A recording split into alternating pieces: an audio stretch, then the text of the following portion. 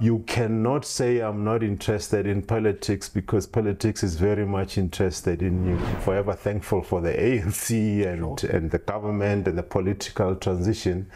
That, however, does not mean I am in two views about there is a need for change. We just got to a point where we were tired of being armchair commentators, critics, and all of that, and we said, what can we do? So the whole architecture of it, including who comes into power and all of that, that was done by big business. That's not a secret. The concept of a job, today we talk about it as if it is the most obvious natural thing, but actually a job is an absurd concept. You cannot have the bulk of society asking for empowerment from 7 to 8% of the population. Spread the fire. Welcome back to SMWX. Today, I'm really excited to be joined by the national leader of CITIZANS, Mr. Jan Moganwa. Mr. Moganwa, thank you so much for joining us. Thank you very much, Caesar, for the time. Absolutely. Tell us more about the aims and objectives and what CITIZANS is, because it's an interesting organization that's making a political contribution, but not necessarily in any of the traditional ways. Yeah.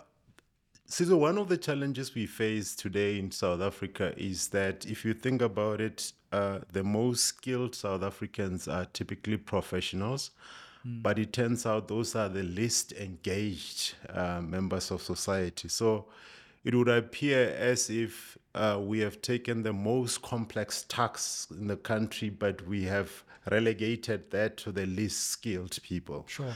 But having said that, it is not out of lack of interest that professionals are not participating.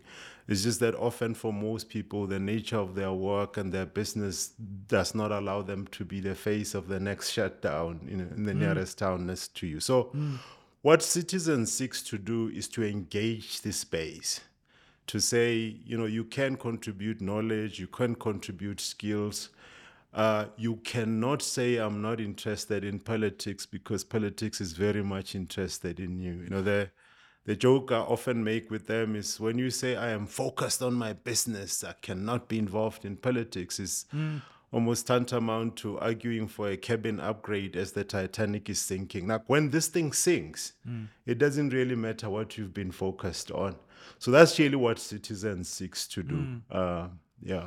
And tell us about your journey, because you've been involved in many high places within the corporate world. Take us through some of the experiences that you've been through, which led you to, your position now as national leader. Yeah, so in many ways, my story is not too different to the story of many South Africans. And I call it the generations that got the political luck. Why? Because I matriculated in 95, and the reason why that matter is a year after 1994. And we had the political luck in the sense that the transition meant there were more opportunities for people like me at institutions like Wits and all of that. And interestingly, whenever I say this, people say, no, but does it mean you did not work hard and whatever? I'm saying we were lucky in the sense that there would have been other generations before us who were probably equally, high aptitude, talented, whatever. Absolutely. They just were in the wrong generation. Sure. So in many ways, I am forever thankful for the political transition. We can say much of the credit we give to the ANC and all of that, but whoever contributed to the political transition, I'm forever thankful. Sure. Because that meant I could grow into corporate. My first job was in IT, later on banking. And probably my last big job was as the chief executive of retail banking at Absa. I've traveled across the world. And all of that is just mainly out of the luck of maturing as a young person at a particular stage in the transition of this country. So I am therefore forever, you're not going to be surprised, I'm forever thankful for the ANC and the government and the political transition. That, however, does not mean I am in two views about there is a need for change. I think people have to get used to managing this seeming contradiction. You can acknowledge the work that the ANC has done, but you can still say time up. We need change. What gets me here to your question is one of the things that happens as you grow professionally is you kind of like, it becomes an individual success. Sure. It becomes about your family. You move them into a security estate and all of that. It is as if you think you can build a cocoon around yourself and your family in the middle of dysfunctional system.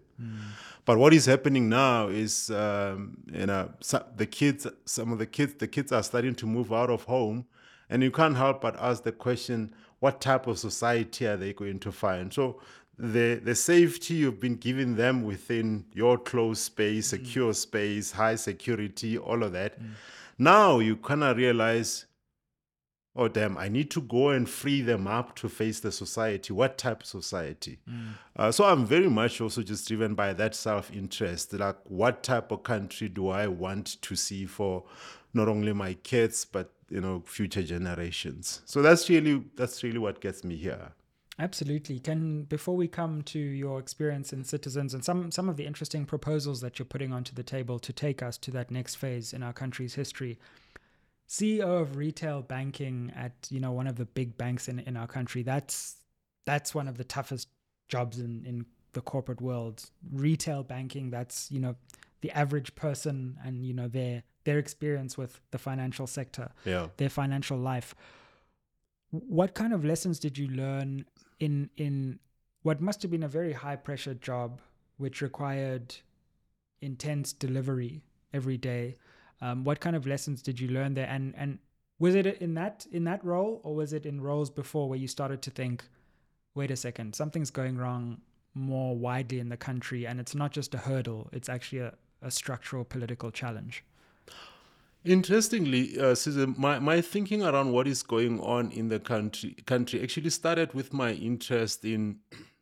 So although my background is in IT, my studies are in economics and all of that, and the usual, they say MBA people have to mention that they're MBA. Like, it's the quickest way to find out if someone is doing or has done an MBA. They'll tell you. So yeah. But my hope is, PhDs. well, that's a different thing altogether. The doctors have been in trouble in South Africa lately. I assure you, there's a certificate. I can produce the certificate. Interestingly, my interest in the politics of South Africa started with my interest in human behavior. So although my background is tech and finance and economics, I'm just fascinated by human behavior, and what you tend to realize as you go down this path is we are all driven by some form of self-interest, and therefore, by the time I got to a senior role inside ABSA, I was already starting to become a lot more enlightened around, actually, if you look at almost all people behavior, what should tell you a lot about them is not so much the politics, is their interest. Is even some people who look like they really mean bad. But if you actually say, why would it be in their interest to behave this way? So for example, my senior role was at ABSA, and that's already a very interesting environment with a very complex history and all of that. But I could look at my colleagues who were white and Africans, and then instead of saying, oh, I'm expecting this ambush from these people who come from a different background, I realized that deep down they are human beings who actually, the underlying thing they're trying to solve for is to solve for their interest. So bashing them and labeling them bad and all of that, it's not going to help. My issue is going to be, how do I ensure that they understand that there are competing interests? Some of them are in the national interest, and how do we find a way? And for a long time, I just did not feel like that type of conversation is happening. In South Africa, there are just deep, entrenched, narrow interests. And I think what is missing is a new tribe that talks to what is common in terms of interest for South Africa. It will take a long time to build that type of tribe, because it will have to pull members from all of this individually entrenched interest.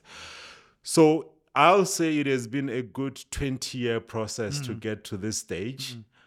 Why now? I think kids leaving home was the personal trigger, Sure. but I think a lot of things happening in the ANC was the second trigger that I'm sure Mm. we can talk to when we talk about the dynamics in. Yeah. Yeah, absolutely. So it's an interesting institution that you endeavor to build, because take us through, on the one hand, how it's somewhere between, it's not a formal political party, but you are registered with the IEC, Yeah. nor is it just your traditional NGO or non-governmental player. How did you come to that kind of almost hybrid model of what's needed right now? Yeah.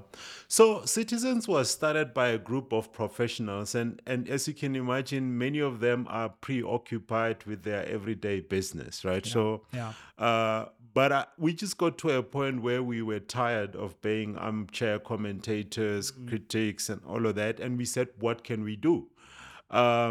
Interestingly, the first few discussions we had, the dominant idea became this idea of an organization modeled more along the lines of AfriForum, but a lot more inclusive in Sure. terms of the interests. Sure. Right. But again, to my point earlier, AfriForum itself, it might make other people angry and all of that, but it's an interest group. That's for sure. And what we thought to do was, is there a space where we can build an interest groups that's a lot more inclusive? And so that's the path. I will say that's the dominant path we are going down. Absolutely. The question of do you register with IEC then came because part of the feedback in that group was there's enough think tanks in South Africa and commentators. But all of these think tanks and commentators, who are they asking that they should do something about this thing? So it's kind of interesting that we are all seeing ourselves as outsiders. But interestingly, then, who are the insiders? Who are we asking that they should take up these proposals? So that's how the group then agreed that, at the time when you decide whether you contest elections, don't contest elections, you might not have that option if you're not registered. Sure. So therefore, the decision was made to say, go through the process, register with the IEC, so that you continue to have the optionality, so that at a point in time, if you feel like contesting elections is a viable option, at least the admin part has been taken care of. Because, as you know, more and more South Africans are saying, there's a growing number of undecided voters. At the time when we've got more than 300 parties, it's really it's paradoxical that you still have more people saying, I've got no idea, which option. So that's the contrast we are working with. But I think long term, we will be a lot more non-partisan. Sure. But of course, as I said, with the option to contest if that becomes necessary and viable. Thanks for watching SMWX. Before we get back to the episode, I just wanted to let you know the 4 ways that you can help support this channel if you want to see us growing bigger and better to keep you more entertained and informed. The first way is you can invite me to speak at your company, your school, your institution. You'll see the contact details down below. The second way is that you can become a member of this channel. Become a member, or you can give us a thanks. You'll see there's like a heart with a $sign in the ribbon below this video. Buy me and the team some coffee for this episode. The third way you can get involved is you can advertise on the channel. Now, I'd much rather the community of viewers would be advertisers on this channel than me going out to people who don't really know about SMWX and trying to explain it to them. So if you're a viewer and you have a business and you want to partner and you love this platform, let's partner on this channel. And then finally, you can buy merchandise, you can buy books. All this is in the description down below. Now let's get back to the episode. It's a nice strategic decision, actually, because I think people feel like they often have to choose one or the other and then live by that. Whereas giving yourself the chance, maybe it evolves down the formal political route, but maybe not. Maybe, yeah, absolutely. Yeah, but the administrative parts of the political process hold so many people up. They want to contest and then suddenly they realize, oh, we need to raise this amount and all of that. Absolutely. So an inclusive AfriForum, I think that's something that people have been yearning for a long time in our country. Because you can't deny, AfriForum, yes, they lose a few cases, but they're a force to be reckoned with, Oh, because, absolutely. they're organized, they know their agenda, and they implement it. And wouldn't it be wonderful if we could get that energy to put pressure on the state, but also include citizens, not for one ethnic purpose, but Yeah. for a wider agenda. Absolutely. We need to define what that agenda is, So, but to your point on AfriForum, I mean, the last numbers I saw, this is an organization with about 300,000 members, paying members. The story is these members pay about 150 a month. You work that out, that's about 45 million a month. Sure. Right? That's serious. Now, 300,000 is not going to win you elections, right? But they have been able to make it a very influential base, So, and we think along similar lines in terms of professionals as a segment is not a majority segment in South Africa. That part is clear, Sure. because South Africa is mostly low income, poor, and all of that. Absolutely. But can you get a sizable base that is influential by virtue of their knowledge and spending power and all of that, whatever? Absolutely. So that's the aspiration. But the reason why we went for professionals, because again, this thing is all tribes, right? Now, tribalism is not a bad word. Every one of us is a member of a tribe. But all we tend to do is to build a tribe that is inclusive. And much of the tribes in South Africa have been along racial lines or ethnic lines.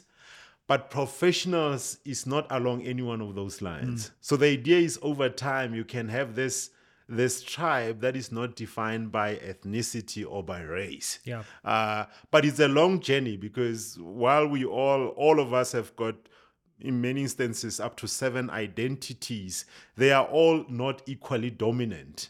For a long time in South Africa, race was a very dominant form of identity. Sure. But you hope over time you can build an identity that over time supersedes the race and ethnic identity. So it will be a long journey.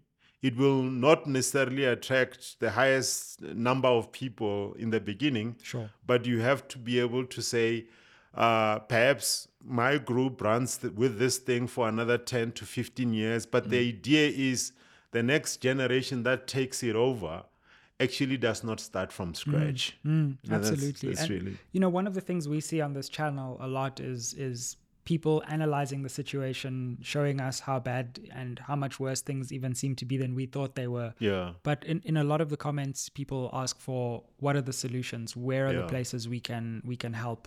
And it seems like what is driving Citizens is, let's get beyond the complaints, and let's, in whatever way we can as professionals, start proposing and probably implementing actual solutions to some of these long-standing challenges. No, absolutely. I think often, if you misdiagnose the problem, then we are going to end up in an equally same or worse problem. Sure. And I say this to many of the people we work with, that even if you look at the performance of the ANC and you take the context of the people who are within the ANC, I'm not too sure many of us will fare any better. Think about it. You've got... Because who did we end up with inside the ANC? It was the cadre who was at home with no options and all of that, right? This is not people who were massively successful in their careers somewhere, right? You are looking for a way out, and then suddenly you control a 1 billion budget. But by the way, it is uncertain how long you will be able to control this budget. Now, under those circumstances, most people will say, how do I ensure that when this opportunity passes, I've taken care of myself? Yeah, right? and my family probably. So if we obsess a lot about the ANC, then we might miss the point that says anything but the ANC, but we will end up either in the same place or in a worse place.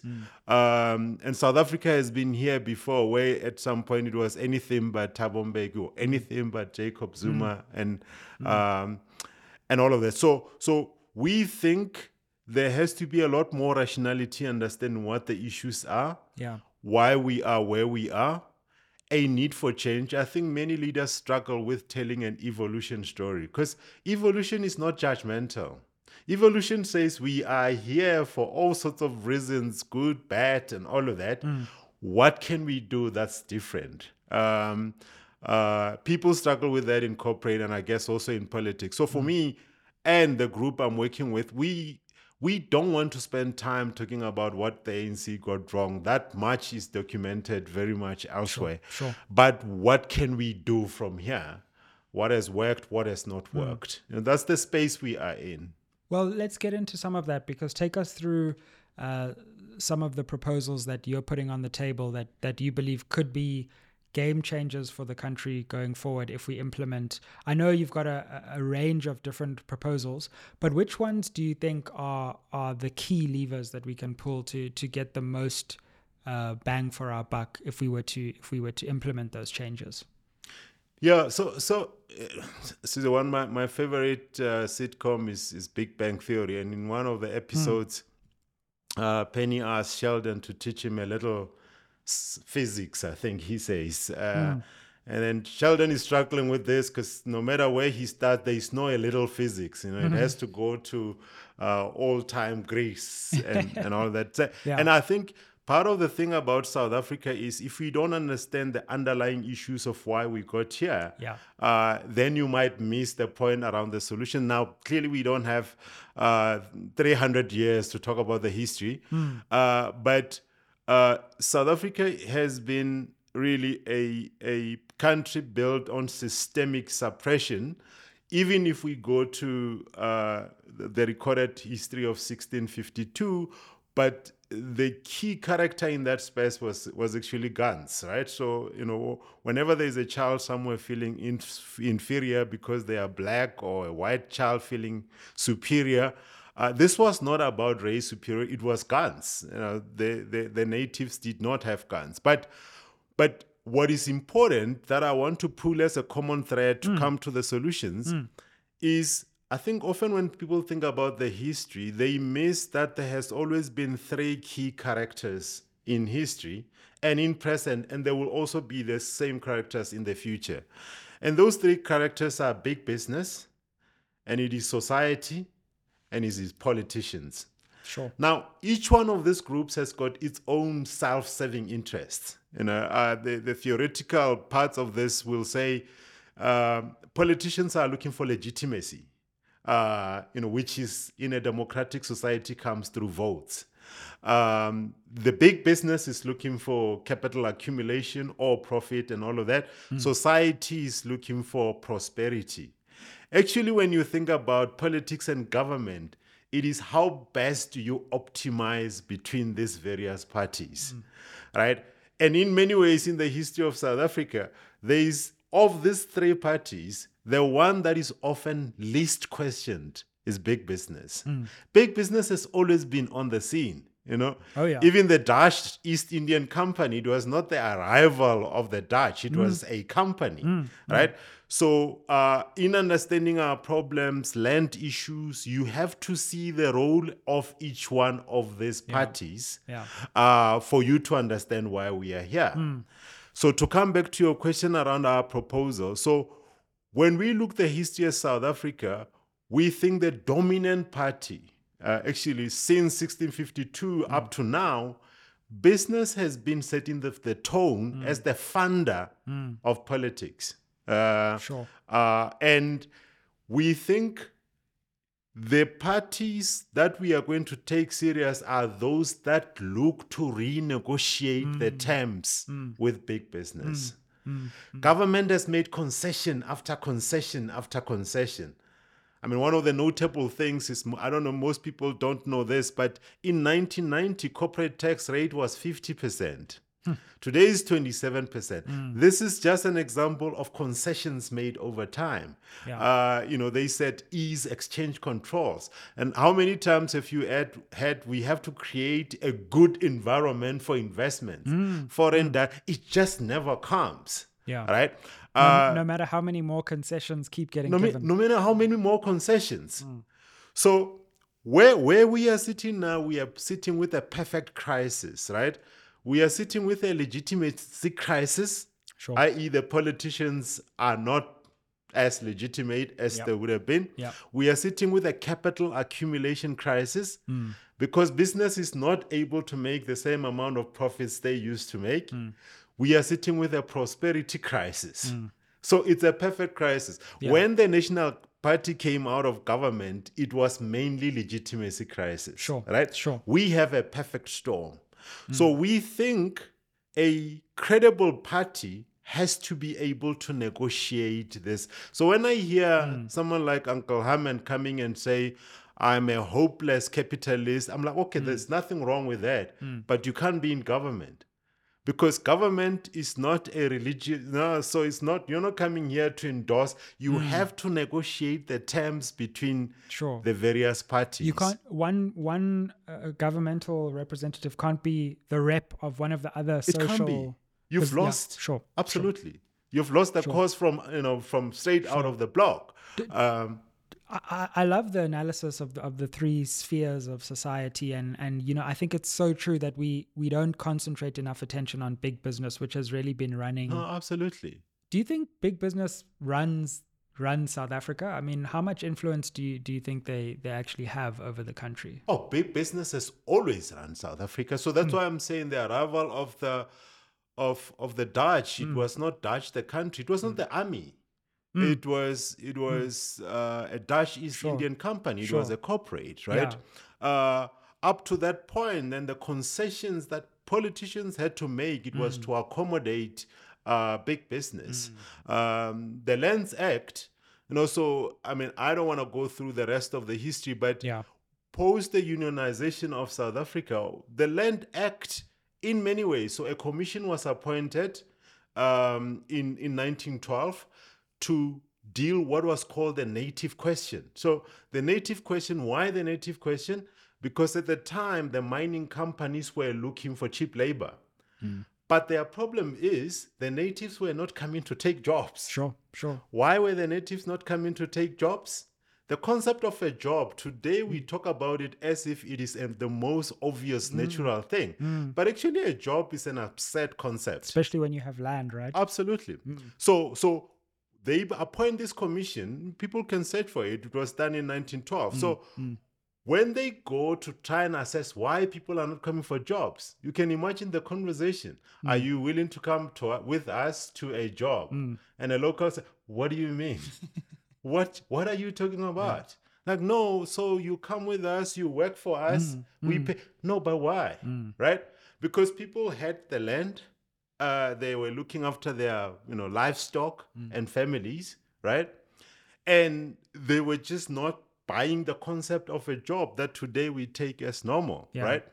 And to force them to do that, you had to take away their independence, and that independence came through land, right? So they introduced even some ridiculous things like something like a hut tax, which suggests that if you don't have a brick and mortar building with corrugated iron, you need to pay tax, and the only way you can pay that tax is to go and get a job. Sure. So that's how they forced people essentially to move and all of that. The reason why, though, that they also had to put measures on how many black people were in towns was because that has to also to balance with their political legitimacy. The white society of the time also wanted to limit competition between the white members of society and the black members of society. Sure. Later on, we can talk about the whole notion of merit and whatever, which is a bogus concept, because at the time, merit was not the issue. It's such an interesting historical point you make there, because apartheid and colonialism before it, and the variants, some of which I would argue even come after, you're solving a difficult problem, which is, number one, you have to get black people off their land. But then when they come into the places you need them, they can't outcompete with you politically. Absolutely. So you need to That's what gives rise to the political suppression. Absolutely. Once you've done the Absolutely. land dispossession. Absolutely. So it's that two-stage It's two-stage, exploitation. because you see, so the politicians, their source of legitimacy was white voters. Sure.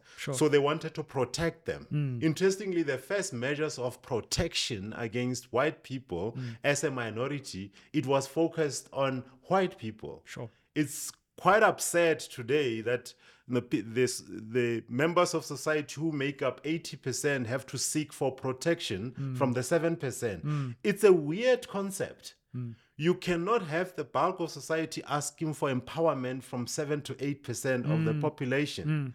But that has been made normal. So those were the dynamics. Sure. And so therefore, even introductions of things like Calabar, which meant black people could not take certain positions, that was not a merit, because if it was merit, you would not have needed a Calabar. The reason why a Calabar was required, it was to protect white minority interests, which were being outcompeted by the natives. Sure. Right? So that's why the systemic destruction of the native competency and independence was very much part of the fabric of the relationship between big business and politicians. Right? So then if you fast track to the transition in 1990, again, that transition was driven by big business. Why? They had figured out that the National Party at the time had lost the legitimacy, right? So they were dealing a legitimacy crisis, which means you are no longer able to ensure a stable environment for business to thrive. Sure. So the whole architecture of it, including who comes into power and all of that, that was done by big business. That's not a secret. That's recorded history, right? Yeah. When the politicians who were in exile were coming back here, there was no money to look after them. Some of the very notable people, I mean, it's known that someone like Thabo Mbeki stayed in the Carlton Hotel for a very long period when they were still looking for a permanent place for him to stay. People like Tito and others stayed in townhouses in Newville. Those were paid for by big business. So big business has been the invisible hand behind what we... The other kind of invisible hand. Yeah. The other kind of invisible hand. A lot of your proposals actually focus around how you would constrain big business in the future. So let's come to that now, because if you've analyzed that, a lot of the political parties aren't really naming big business as yes, they talk about, quote, the economy. I don't know. The economy is largely dictated by big business in many different ways.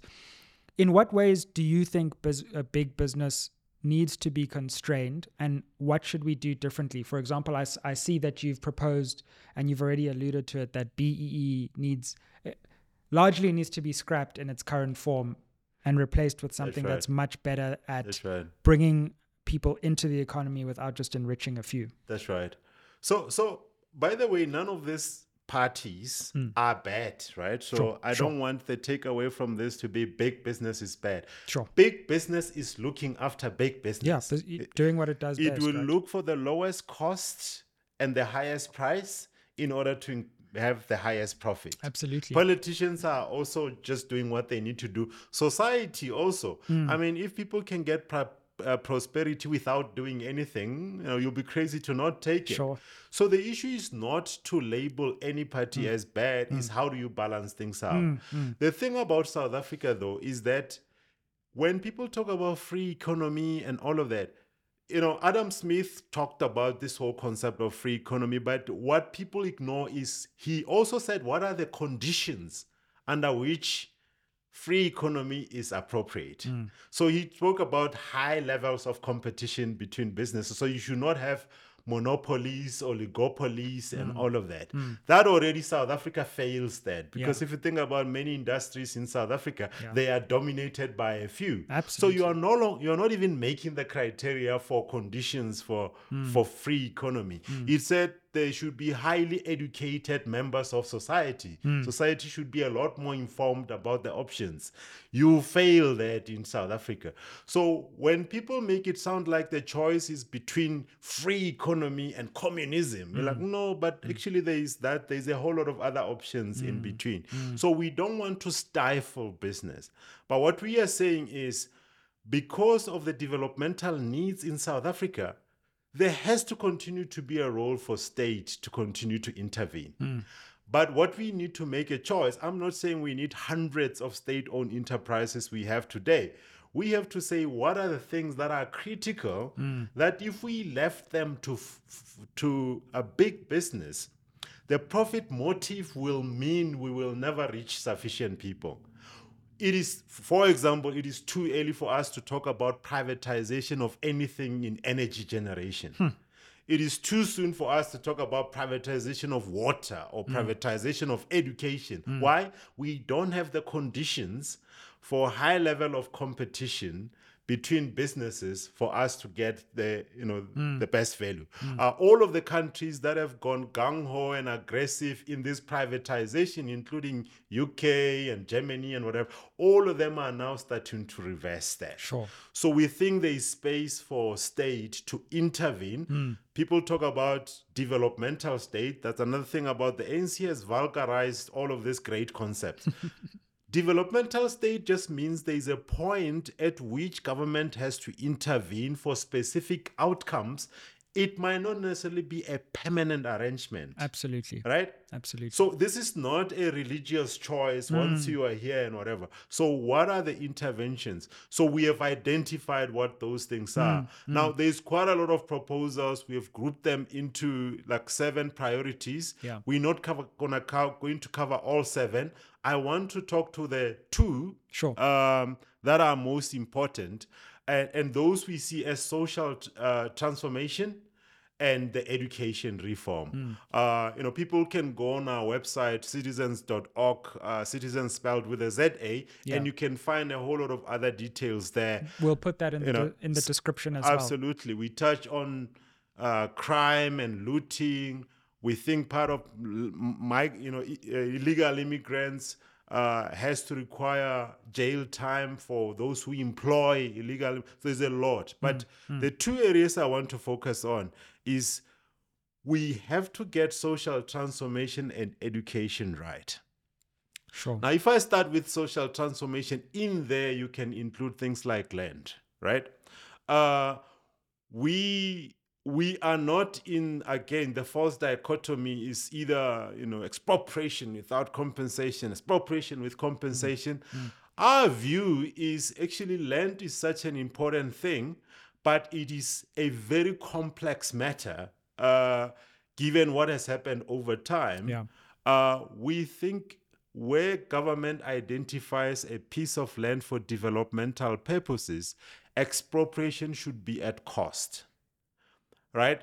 So at a bare minimum, you have to pay the current occupant of the land what they paid for the land. Right. And of course, it follows that if you paid nothing for it, you will get nothing for it. Sure. But what you need to do is you need to stop land being a speculative asset. That someone says, I'm going to hang onto it with the view, with the expectation that over time, it will grow in value.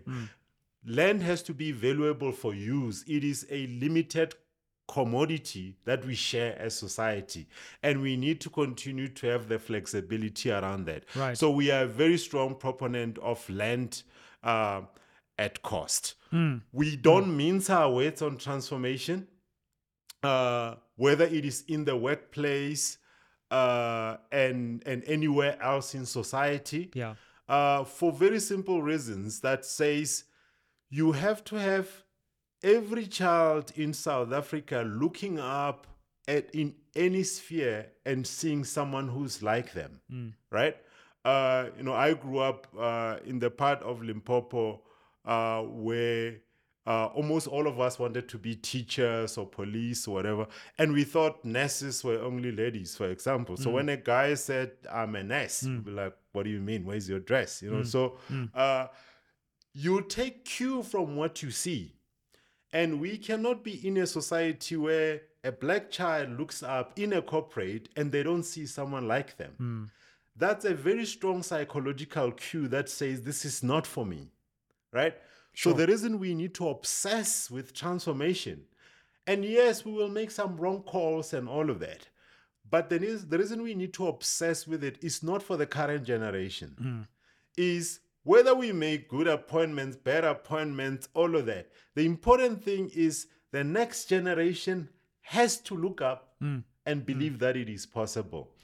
Could I just go further on that? Because one of the interesting things in your proposals, again, is shifting the emphasis onto big business and saying there needs to be more pressure on big business Absolutely. to actually, because, I mean, let's be honest, big business does the bare minimum when it comes to transformation. Yeah. They get around it and they find ways, and there's no real enforcement mechanism at the end of the Absolutely. day. You want to change that and actually put a bit more true enforcement on this question of transformation. No, absolutely. And that's a nice segue, Sizwe, in the whole idea about marriage, right?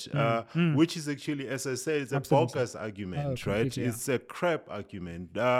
First of all, a lot of jobs in South Africa, including in corporate, they are not rocket science, right? Like people make it sound like, like if you were looking for a CEO of Bank X and all of that, you're going to struggle to find people. Absolutely. That's actually not true, right? Initially, the pushback was no qualifications. Like job applications in the past used to specify that you should have this degree and an MBA and whatever. What did black people go and do? They went and studied everything. Yeah. 3 honors, 3 masters, all of that. That was still not enough, right? Then the next stage was they brought in aptitude test.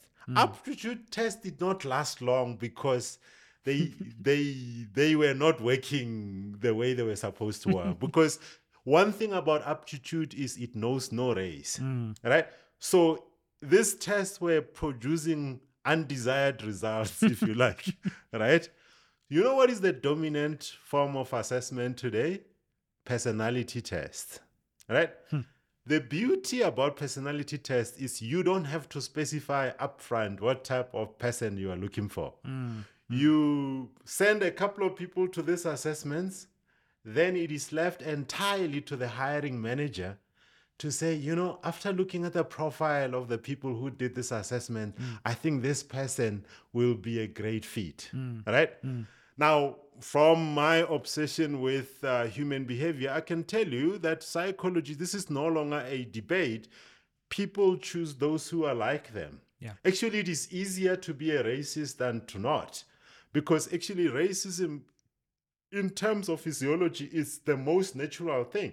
You are seeing a person who's like you. The difficult thing is actually to do the opposite, right?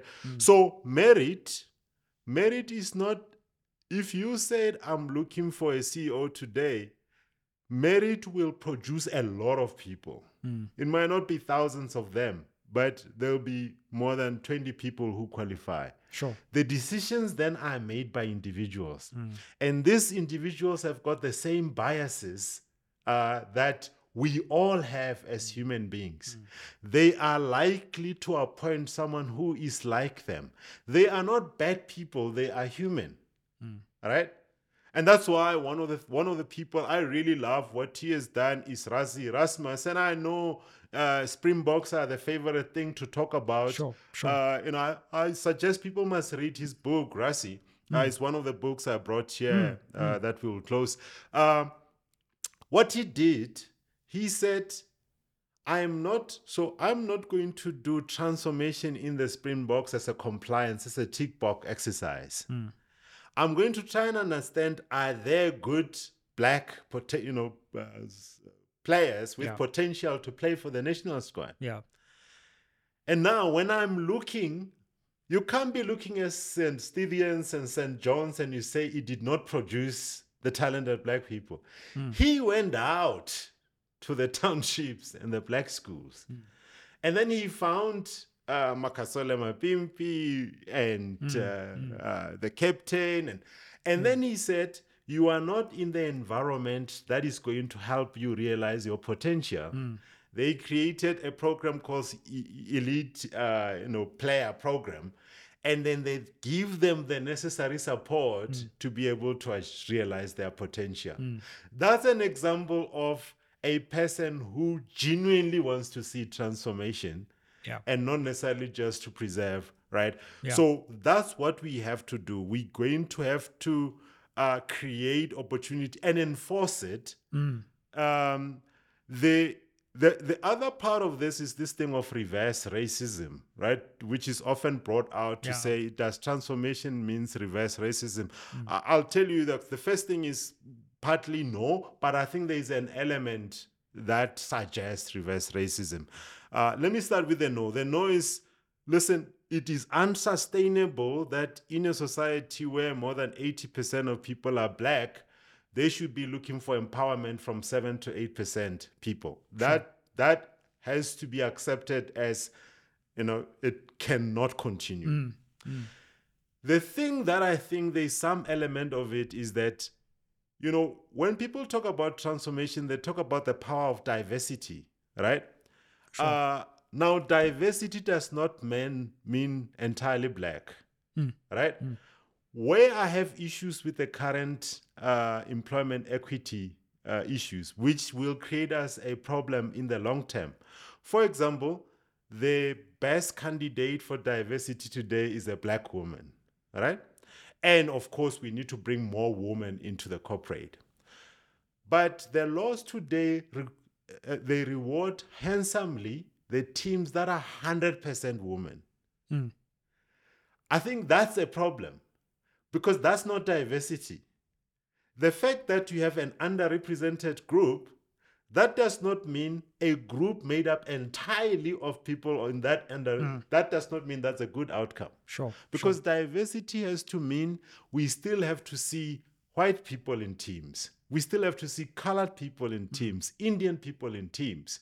Well, what we have seen with the corporate world is, because white women are included in the designated groups, often companies will just swell their ranks with white women. Absolutely. And again, that's not the outcome. That's unacceptable. We want. Absolutely. Yeah. But so that of course we need to fix. But we must also be careful that we don't end up with, and this is true of most government departments. They are almost 100% Black. That's not diversity either. No, true. Right? True. So, and that's why even in my professional experience, I never sought to create a fully Black team. I've created majority Black teams for sure. But there were still good white people in the teams, good Indian people in the team, good colored people. And that's our competitive advantage. That's our competitive advantage. When we find the unity across the different perspectives. Absolutely. That's where we can build something truly new, fresh, and special. Absolutely. Yeah. So land we touched on. Land, as you said, I think the idea of expropriation without compensation, practically, it's complex. And by the way, we also, if we wanted to be true to ourselves, there is land that historically belongs to Lesotho, Botswana, and Swaziland. So at some point, you have to draw a line and say there have been conquests, right?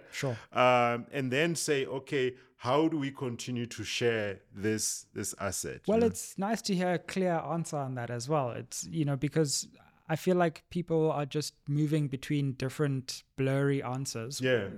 Okay, expropriation at cost. That's the one we think can work. Let's try that out. Let's experiment. Let's try that out and see how it works. Absolutely. So you need to get value from what you do with the land. Not that I'm hogging it. So those are some of our ideas in our social transformation. The last one that has triggered some controversy is the idea of language, because South Africa actually in practice still only has 2 official languages, English and Afrikaans. You can read the Gazette, you can read the regulations as they come up. They continue to be in English and Afrikaans, right? The investment that's required to be able to give a lot more, coverage to the other languages has not been done. So one of our suggestions is, until we sort this out, perhaps English should become the language of business and the medium of instruction in school. So that will be a nice segue into the education space, right? Because English, although it is also not a native language, it's almost the pain we share with the rest of the world, right? I just feel like while we are offended by English, we are more offended by Africans because it's personal for South Africans, especially for native South Africans, until the investment is made. The other parts I wanted to touch on, which is really the thing I'm most excited about, Sizwe, is education, right? Yeah, let's move on to Because let's that, move to education and spend maybe 4-5 minutes on it. If you think about a whole of things that has played out in South Africa and attempts on reconciliation and all of that, I think there is unsung heroes who have done more for reconciliation than any other effort, and we also have to be thankful for the political transition. And that unsung heroes, it is kids in multiracial schools. It is a small segment, I get it. But if you think about what this small group has been able to do, it has brought up diehard racist grandfather with a diehard black inferiority grandfather. And it usually started with a grandparents' night or sports day and all of that. But you'll be surprised how many people became family friends because of the kids, right? Sure. And even this is not new. One of the schools in the past, Lovedale Missionary School, that has produced many of the luminaries, Govan Becky and all of that, Steve Biko, Chris Honey, and all of that. And it was not, again, we have to resist tribal tendencies. It was not because there was a Xhosa intellectual elite at a point in time. This school was started by a Scottish missionary society, but they created a multiracial school. Yeah. The thing about multiracial school, it is very hard to sustain a white supremacy idea because you know that in your class there is a Sizwe who's killing everyone, in maths and science. So how do you go outside class and say there is white supremacy? On what basis? And you can see that even today, right? White supremacy is becoming difficult to entrench in private schools because the award evening, a black lady Mpo comes on stage and cleans up everything. Now, how do you, if you are a child that's being told that you are white and you're superior, how do you deal with that because you were not the one on stage? So we are obsessed about education because we need to create this inclusive environment. The thing about education, though, is the most complex of issues to sort out because it talks to parents, to communities, and all of that. So our strong proposal, there's two strong proposals for us. One is we think public school, high school should be a boarding system, a compulsory boarding system. Why? Because to try and sort out the issues at every one of the schools in South Africa is going to take more than 100 years. Because of the 23,000 or so schools, hardly 3,000 of them have got the necessary facilities. In addition, you've got broken teachers, broken families, broken communities. We used to send people to the army for 2 to 3 years. Why are we not able to send kids to a safe environment for 5 years where when they come out, they've got a driver's license, they've got basic self-defense training, basic military training, starting your business, managing money, critical thinking. To try and achieve those outcomes in the current education system is not going to happen, right? And we then, in 5 years, now don't buy this, all the things can only be solved in a generation. In 5 years, you will have a cohort of students that have received a very different public education. They will have their sports facilities. They will be together with other kids of cross races because today, the schools are also still split by race. So it would be a multiracial environment. Absolutely. And how do you see that rolling out over time? Would you start with a certain number of boarding schools and then expand that out over time? Absolutely. You start with the first grade of high school. We don't have to go and build boarding schools for everyone. So you start with the cohort of people who are going into high school. You build that. As they go through the year, you are preparing the rest of the infrastructure for their next year of high school. You keep on building, but by the time you get to the end of the 5 years, you will have a very different quality student. Because to try and provide quality teachers to 23,000 schools, it's not going to happen. Yeah. Right? But to try and provide quality teachers to 40 schools, 40 good schools, with infrastructure, with sports facilities, with good coaches, that now suddenly seems doable. The issue is not money. Now, what do you do with the teachers that you have left at this school? These schools are busy closing on their own. There's also constantly the aging teacher population because the teaching profession is no longer, attractive to young people. So natural attrition will sort that problem out, right?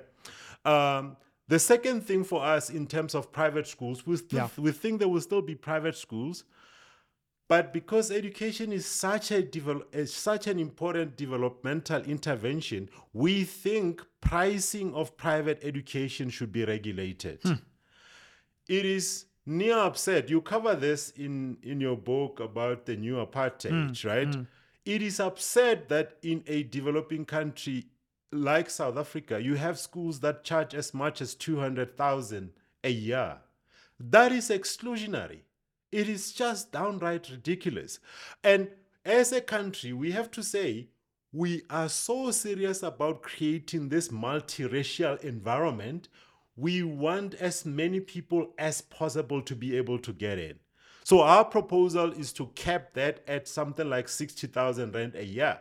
That is already very high for many families in South Africa, but it will allow a whole lot more people to bring in their kids.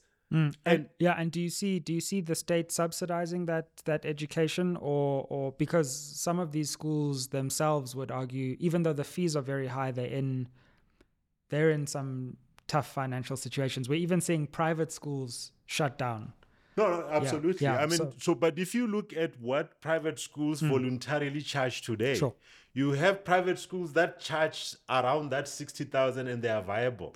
And it is not because anyone has prescribed that, which begs the question, if you are paying 200, what is the additional 140,000 for if it is not just for elite club and exclusionary, right? And I think also the idea that if something is regulated is not attractive to private sector is also not true. Right? The price of petrol is regulated. That has not stopped people from opening fuel stations. What lacks in South Africa is clarity on our priorities, where we are willing to live with the trade-offs. Absolutely. In many ways, it's kind of like the sporting analogy you made earlier, which is we have infrastructure that's built for excellence, but we can't get people into that infrastructure because they're exclusionary spaces. Absolutely. So how do we use the infrastructure as a country that we have to bring people into those centers of excellence? And in fact, if you sort out education, you start to see overlaps with other things. So some of the high schools in South Africa occupy very prime land. So if you close them because you are moving these kids to this boarding system, where they are surrounded by a lot of land, a lot of space, those who are in agri, they do practicals and all of that. Suddenly in the middle of some of the high net worth suburbs, you've opened up a space that used to be occupied by a school. Suddenly that gives you land that you can use for other social measures, Sure. So those key, and the last one is, of course, as we said, language. Language, so today, it's crazy that despite the history in 1976 and students being killed for, Afrikaans as a medium of instruction, middle-income Black people are teaching, their kids. I'm teaching my kids Afrikaans voluntarily, but that's not because I chose Afrikaans. It's because I chose a school. And the curriculum requires that they do 2 languages. Guess which 2 languages, right? So I think we need to strip that, because that also is a barrier for allowing more people to come in. I think English is sufficient as the academic language and the medium of instruction. There's views around early childhood, so that's why we're not interfering with what happens at primary and all of that. But from high school, English should be the medium of instruction to allow as many people as possible to come in. So those are some of the ideas. No, absolutely. And as we round off and we conclude, and hope we can have more of these conversations, because there are many different proposals.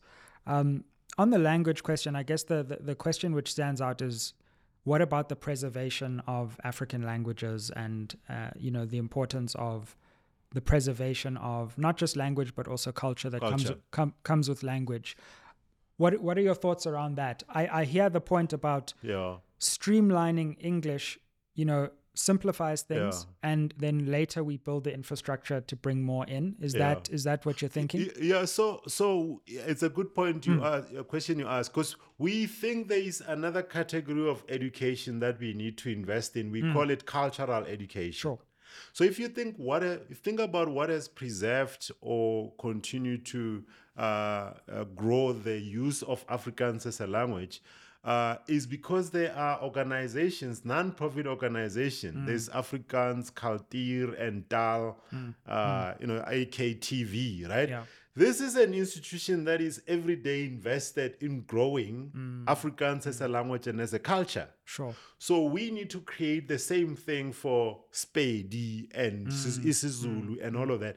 They are not doing that as part of an academic program. Sure. It's a cultural education Not program. everything has to be a school Not thing. everything has to be a school thing. Sure. You have to say, this is what we do at school. But by the way, I want you to learn about your culture and your language, whatever. Then put me into a cultural program as a parent.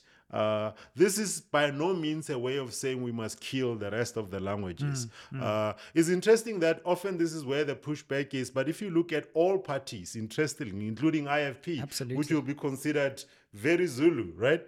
What do they say when they do their press releases, their manifestos, and all of that? The State of the Nation address. State of the Nation address and all of that. So it's like we rather hang on to this political notion that these things are equally valuable, but in practice, that's not the case.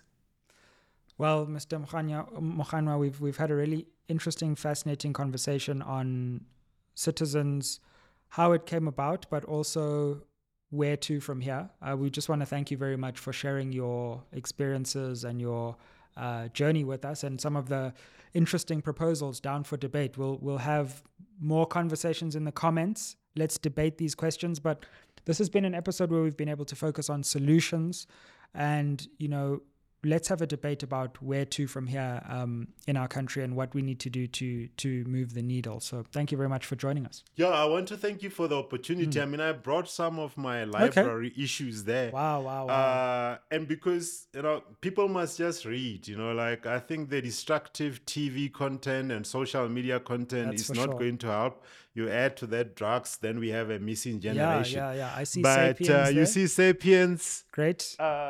Then you see, so that's Sapiens, and then Rassi. So Sapiens is like a long history of humanity. It's just humanity, because in South Africa, some of the things that we think are racial, they're actually human. Sure. And it's just that in South Africa, many things that are human and maybe class, they took racial undertones. And something happens when you look at the long term of history. Absolutely. That's why I have a problem with something like a white monopoly capital. We must talk about behavior of capital. Sure. Because more and more we're going to have non-white capital.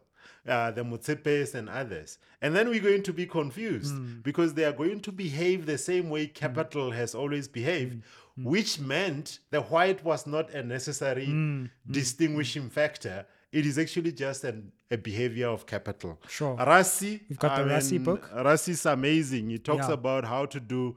And then you've got a confession of a economic hitman. Yeah, okay. So this is more global economics. This is more global. It talks about why, something like America is driven by primacy. They are not, it has been said, John Penkins even mentioned that even something like US aid, 80 cents of every dollar in aid finds its way back to America.